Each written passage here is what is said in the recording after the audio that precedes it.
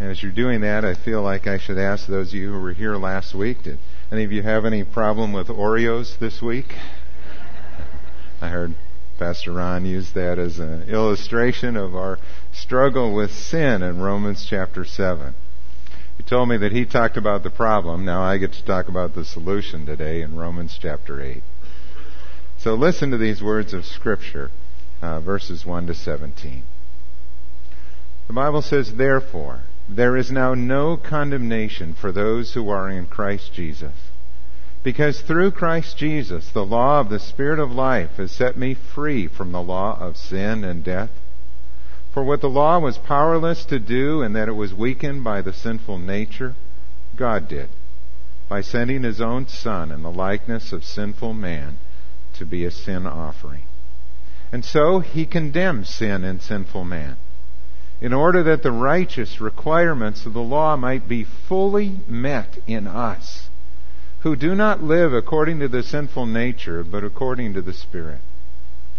Those who live according to the sinful nature have their minds set on what that nature desires. But those who live in accordance with the Spirit have their minds set on what the Spirit desires. The mind of sinful man is death, but the mind controlled by the Spirit is life and peace. The sinful mind is hostile to God. It does not submit to God's law, nor can it do so. And those controlled by the sinful nature cannot please God. You, however, are controlled not by the sinful nature, but by the Spirit, if the Spirit of God lives in you. And if anyone does not have the Spirit of Christ, he does not belong to Christ. But if Christ is in you, your body is dead because of sin, yet your spirit is alive because of righteousness. And if the Spirit of Him who raised Jesus from the dead is living in you, He who raised Christ from the dead will also give life to your mortal bodies through His Spirit who lives in you.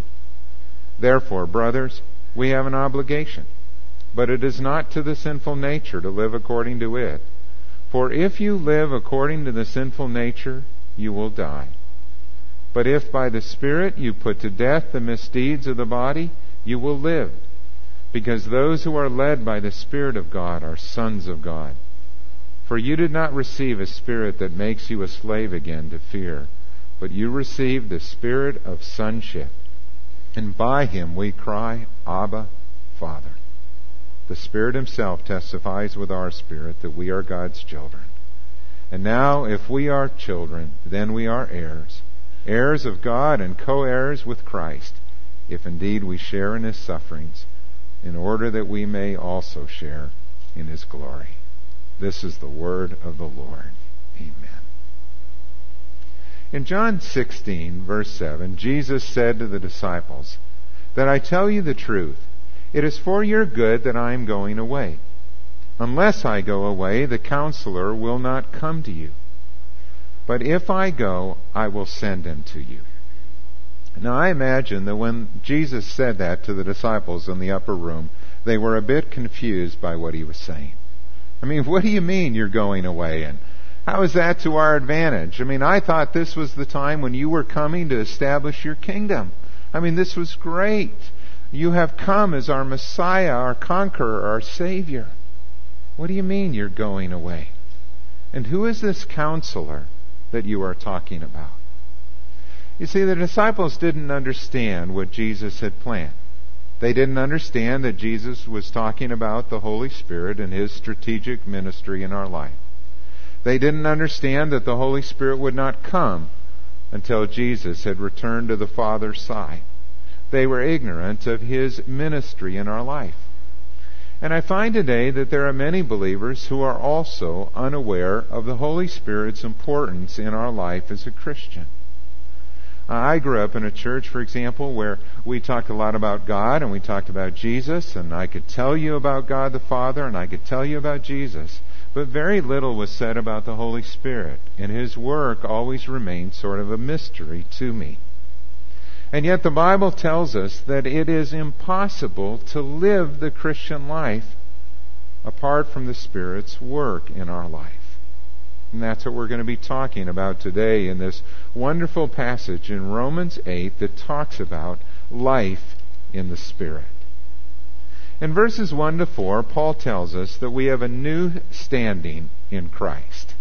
And this passage, these 4 verses, are just packed with spiritual truth that is so awesome when you think about it. I mean, just consider what he is saying here. He is saying that there is no condemnation now for those who are in Christ Jesus. That statement is true even for the believer who is still struggling with sin, just like Paul was in Romans chapter 7.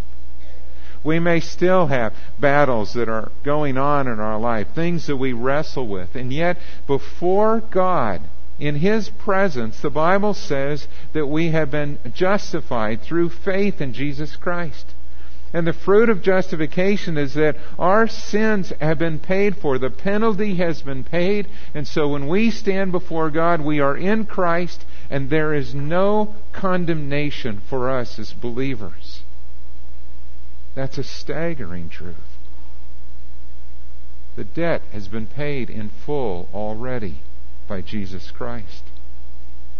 He goes on to tell us that because we are in Christ, the law of the Spirit of life has set us free from the law of sin and death. This old law that we lived under in our natural selves, this law of sin and death and the consequences for our behavior, were deadly. And yet now, because we are in Christ, He tells us that this law, this new principle, this new way of living, life in the Spirit, has set us free from all of that. He tells us that the old law could not make us holy. The old law was weak because of our sinful nature. The commandments could reveal our sin, they could show us the will of God, but they did not have the power to change us. They condemned us in our sin. And yet He tells us that this new law, the law of life in the Spirit, can and does change us by God's power and His work within. He tells us that God sent His Son as an atonement for our sin. God took care of the problem of our sin. God took care of the debt that we owed when He sent Jesus to be this sin offering. And He did it in order that the righteous requirements of the law might be fully met in us, who no longer live by the old law, but who live in the Spirit. That is an amazing truth.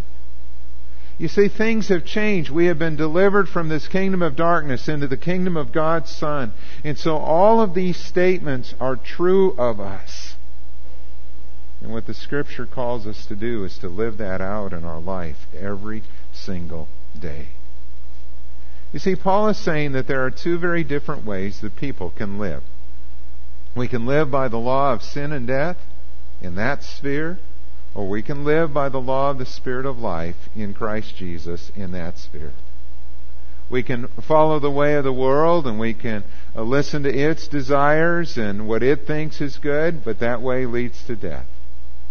Or we can follow the Spirit of Christ and choose to put our mind and our focus on the things that He desires, and that leads to life. Both of those laws are operative in our world. One pulls down and the other lifts up. You know, when I think about it, perhaps this illustration can be helpful for us. Imagine that most of you, or many of you at least, have had the opportunity to fly in an airplane. Do you remember the first time that you flew in an airplane? How did you feel about that? I mean, were you a little excited and a little nervous at the same time? I think about when I got on one of those commercial planes the first time. You know, I was excited to be going somewhere where I didn't have to drive, and yet I was a little, anxious about how does all of this work? I mean, it's an amazing thing to me that planes as big as they are can get up in the air. And I know when you're flying that first time, you're probably noticing all of the sounds, and especially when you get up in the air and the landing gear's coming up, you're going, is that normal? Is that the way it's supposed to sound? And you go through all of those thoughts. Because when you fly, there are 2 conflicting laws that are at work all the time. There's the law of gravity that is at work in our world all the time, and it's pulling us down, keeping us attached to the earth. But when you fly, there is a higher law. It's the law of aerodynamics. It's the law that says that if you have enough thrust and enough lift, you can fly. You can get that plane off the ground. And provided there are no mechanical failures and everything goes right, you're going to safely reach your destination because of that higher law. Now, in order for us to experience the benefit of that higher law, though, we have to, by faith, get on that airplane.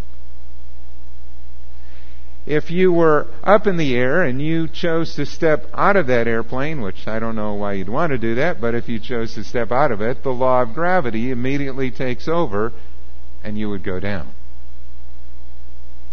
There's a higher law at work, and one that, again, we only experience when we choose to walk by faith in that. And Paul is saying, in a sense, in the spiritual realm, there are these two laws at work. The law of sin and death, it wants us to follow the way of the world. It wants to pull us down, but that way leads to death. And there is the law of life in the Spirit. And the only way that we experience the victory that God intends for us and the growth that He wants us to experience in this life is by choosing to live and walk in the power of the Holy Spirit each and every day. Now, as Christians, when we place our faith in Jesus Christ, we've been taken out of this realm of sin and death and brought into this spiritual realm of life and peace and the power and all of these things that are available to us. But each and every day, we need to choose to take advantage of those things that God has made for us in Christ. That's why Paul goes on to say that as a Christian, we have a new mindset in verses 5 to 8. And we are to set our mind on what the Spirit desires. He says those who live according to the sinful nature have their mind set on what that nature desires. But those who live in accordance with the Spirit have their mind set on what the Spirit desires. The mind of sinful man is death, but the mind controlled by the Spirit is life and peace. The word that Paul uses here for setting our mind on something means to think about, to aim at, or to be intent on. It involves both our intellect as well as our will. It's not just knowing some things, but then it's choosing to live by that. It's making that commitment, that choice to trust in it and to follow Him. Because what we think about affects our behavior. It affects the way that we live. And we see that all the time in our world. For example, before Christmas, there was a lot of advertising that you were being sent, through the mail probably, or in the newspapers, or on television. There were all kinds of advertisements. People wanted you to buy their product. People wanted you to come in and shop at their store. There was so much advertising and so much talk about sales that you almost felt like you were missing out if you didn't go. Well, that's what they want you to think, because they know that what we think about affects our behavior. The same thing is true spiritually. And Paul is saying that the person who has set his mind on the things of the flesh is going to go that direction. The person who thinks about what the world desires, or the person who is focused upon, say, money or sex or power or all those kind of things, is going to go that way, and it's going to show up in their behavior.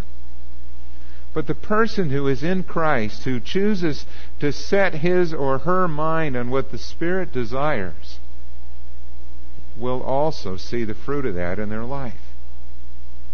If our heart is set on growing in holiness, in Christ-likeness, in character, in honoring God, in serving Him and serving others, on being good stewards of what we have, if we think about those things, if they are important to us and we are spending time with God and His Word, or even as we come today and we worship and we think about what God is saying in His Word, that's going to bear fruit in our life. It is a natural result of where our mind is focused. And so it's a good question for each of us to ask, how holy is our thought life? What are the things that we are thinking about? What are we reading? What are we watching, whether it's on television or movies? What are we putting into our mind? Are they feeding the flesh, Or do those things that we think about feed the Spirit and help us to grow in our understanding with Him? It is a lot easier to say no to sin if we are not putting ourselves in the way of temptation. In Philippians 4:8, Paul says, "Finally, brothers, whatever is true, whatever is noble, whatever is right, whatever is pure, whatever is lovely, whatever is admirable, if there is anything excellent or praiseworthy, think about such things." And it's just a wonderful verse to memorize and to consider when we think about our thought life and the focus. Are we thinking about those things that are true and noble and excellent and honoring to God and lovely and praiseworthy? Or do we find our mind going the other direction and being dragged down? The fruit of that will show in the way that we live. Paul also tells us that as Christians we have a new power, and it is only by God's power that we can overcome the sinful nature. And we see that in verses 9 to 11. He says, "You, however, are not controlled by the sinful nature, but by the Spirit, if the Spirit of God lives in you." If we are truly in Christ, the Holy Spirit dwells in us. Every believer has the Holy Spirit living within him. The moment we come to Christ and we trust in Him as our Savior and Lord, we are baptized with the Holy Spirit, and He comes to dwell in us. And so Paul says, if that Holy Spirit dwells in us, we will not be controlled by the sinful nature, because the dominant influence in our life has changed. It doesn't mean that as Christians we will never sin. It doesn't mean that we might not struggle with sin, just like Paul did again in Romans 7 when he struggled with coveting. But the way that we overcome that sin is through Christ, and through the work of the Holy Spirit in our life. And this dominant influence in our life has changed so that the Spirit is always at work in us. He's always prompting us to do the right thing. He's always encouraging us. He is convicting us of sin. He is asking us to follow Jesus Christ and to walk after Him. He is changing our heart and our desires so that we desire what God desires. If someone does not have the Spirit of Christ, Paul says, he or she is not a believer. They are not in Christ at all. But if we are in Christ, then the same Holy Spirit who raised Jesus from the dead lives in you and me. Isn't that wonderful news? The same Holy Spirit who by His power raised Jesus from the dead now lives in you and me. And it is by that power that we are changed and become more and more like Christ. As a believer, we grieve the Holy Spirit whenever we sin. Ephesians 4:30. We also quench the Holy Spirit when we ignore His promptings and His warnings. We see that in 1 Thessalonians 5:19. But we are filled with the Holy Spirit whenever we yield our life to His control. And Ephesians 5:18 says that we are to be continually filled with the Holy Spirit, allowing Him to work in us, to direct our thoughts, to influence our decisions and the choices that we make, where we rely upon His power to change us. Life in the Spirit is possible only for the person who has Christ in their heart. The natural man cannot do this. The natural man can't understand what it's like to live in the Spirit.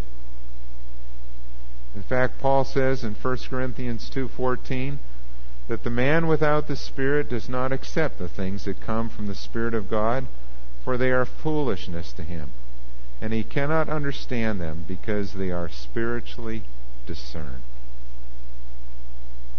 It's hard for us to describe the work of the Holy Spirit in our life, but it is very real. And when we see Him work in our hearts and guide us and lead us or answer prayer, it is so evident to us. But how do you explain that to a natural man? It's very difficult indeed. And yet, perhaps again, there are some analogies that can kind of give a picture of that. For example, it is also very hard to describe the awesome power of Niagara Falls if somebody's never seen it.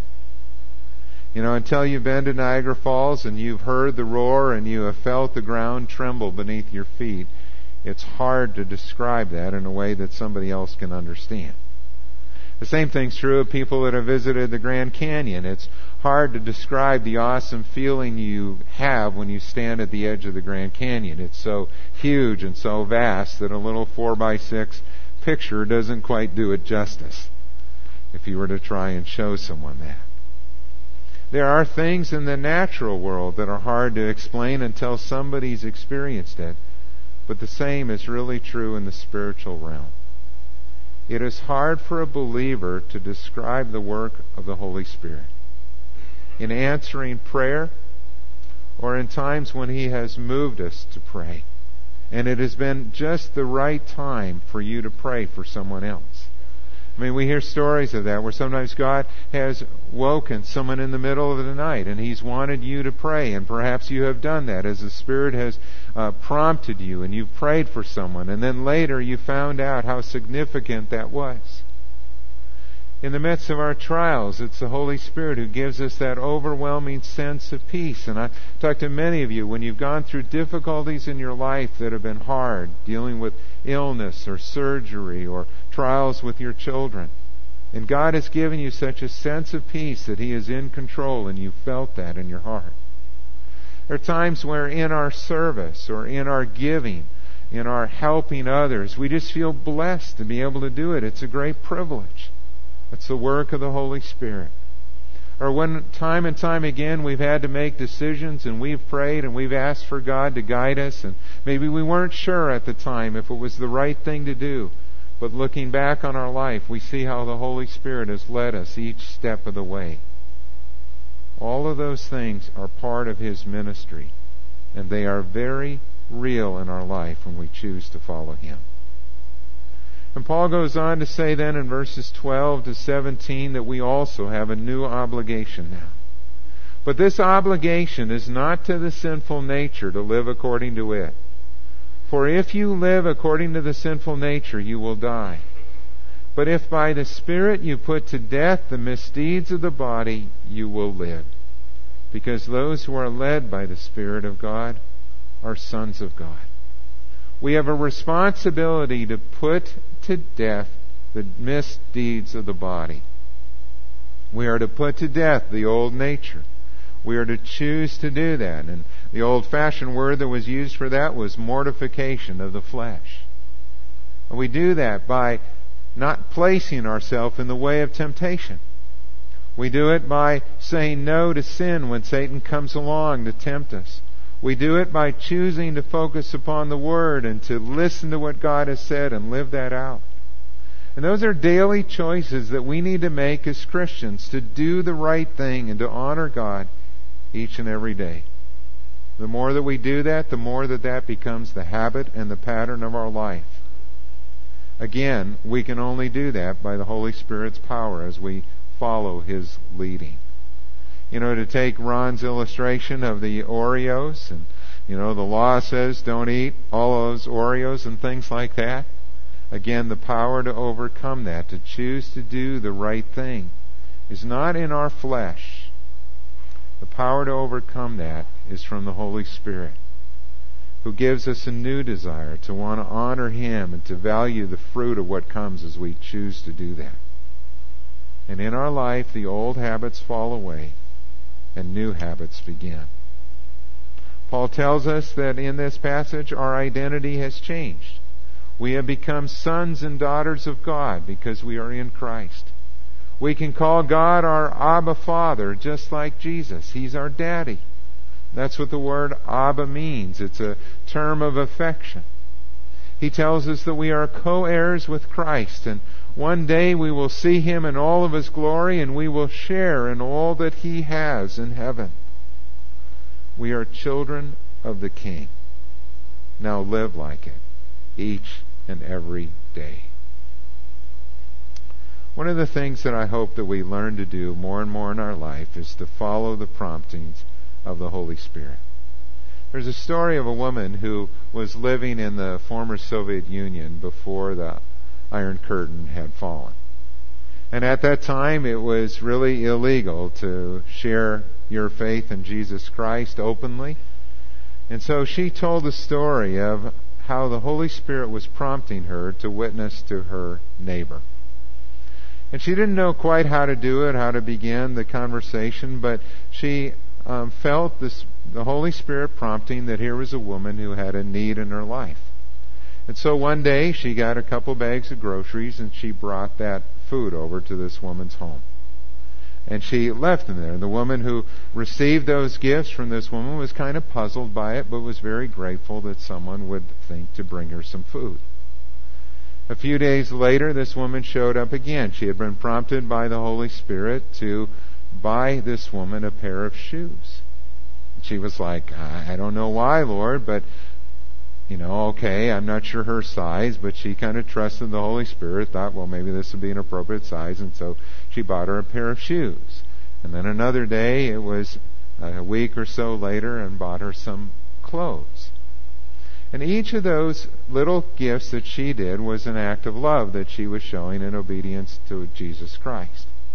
What she didn't know until the last gift was delivered was that this woman who was receiving the gift said to her, I don't understand all of this. She goes, how is it that you are hearing the conversations that I am having with my husband? And she said, what do you mean? And she went on to tell this story about how her husband was an alcoholic and also very abusive. And how there were needs in their life. There was a shortage of food simply because he often took their money and drank it away. And so one day she was asking and begging that she would have some money to be able to buy the food for their children. And then you showed up at the door with these gifts. On another day, this particular woman had been going from work on the bus, and when she had stepped out of the bus, she stepped into some mud and she lost her shoe in the mud, and it got run over and was basically ruined, and so she had no shoes. And she asked her husband if she could have some money to buy shoes, and her husband had said to her, if you're foolish enough to lose your shoe, then that's your problem. And you showed up at the door with some shoes for me. And the same thing was true again when she had an opportunity to interview for a different type of job that would be a little bit better work for her and a little bit more income. But she felt so embarrassed about the clothes that she had that she didn't really want to do that. And one day this woman showed up with some clothes. And the Christian simply shared with her that all of those were gifts where she felt prompted by God's Holy Spirit. And she responded in obedience to take those steps of faith. Is it any wonder that that other woman came to know Christ as her Savior and Lord? Because of the love and obedience that was shown by this woman who chose to listen to the Holy Spirit's prompting in her life. I think that's something that we learn to do over time. That we are in a sense trained to do as each day we choose to follow the Holy Spirit's leading. Because there are times when He prompts us to pray for someone, to be generous in our giving, to think of someone else and their need. Maybe it's someone that you work with at the office, and it might be as simple as simply asking how they're doing. Or saying, can I pray for you in your situation? Or it might be as specific as taking a step of faith to bring something over to someone who is in need, and you just don't know the whole story. You just know that the Holy Spirit wants you to do this. The challenge for each of us is to learn to listen to the Spirit more and more in our life. D.L. Moody used to say that God commands us to be filled with the Spirit. And if we are not filled, then we are living beneath our privileges. The power is there.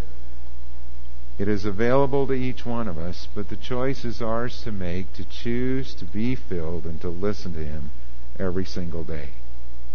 I want to challenge you to do something if you're not regularly in the habit of doing this. When I think about Romans chapter 8, I want to challenge you to put these things into practice. To think about what your mind is set on and to choose increasingly each and every day to say, Lord, I want to set my mind on those things that you desire. To choose then to draw upon His power, to realize that I can't change myself, but God, You can change me from the inside out. And so, Lord, today, here I am. I ask You to fill me with Your Holy Spirit. I want to walk with You today. Help me to be sensitive to Your leading. If there's any sin that needs to be confessed, that You would do that. But to make that your habit each and every day for the next 30 days, I'd ask you to come before God and ask Him to fill you with His Holy Spirit and use you. And let's see what God will do. Can you imagine if each of us would make that the habit, not just for 30 days, but for the rest of our life? That's His intent, that we would walk with Him each day in the power of His Holy Spirit. Let's pray. Father, Your Word tells us that You have given us everything we need to live the Christian life. You've given us Your precious and magnificent promises, the book of Peter says. You've given us the power of the Holy Spirit. You have delivered us from the kingdom of darkness and transferred us into the kingdom of Your Son. We have a new mindset. We are children of God. We are sons and daughters of the King. Now live like it. Now put these truths into practice. Father, would You help us to do that? Would You fill us with Your Holy Spirit and change our heart and our mind so that we desire more and more the things that You desire? And would You use us to be a blessing to others? We ask it all in Jesus' name. Amen.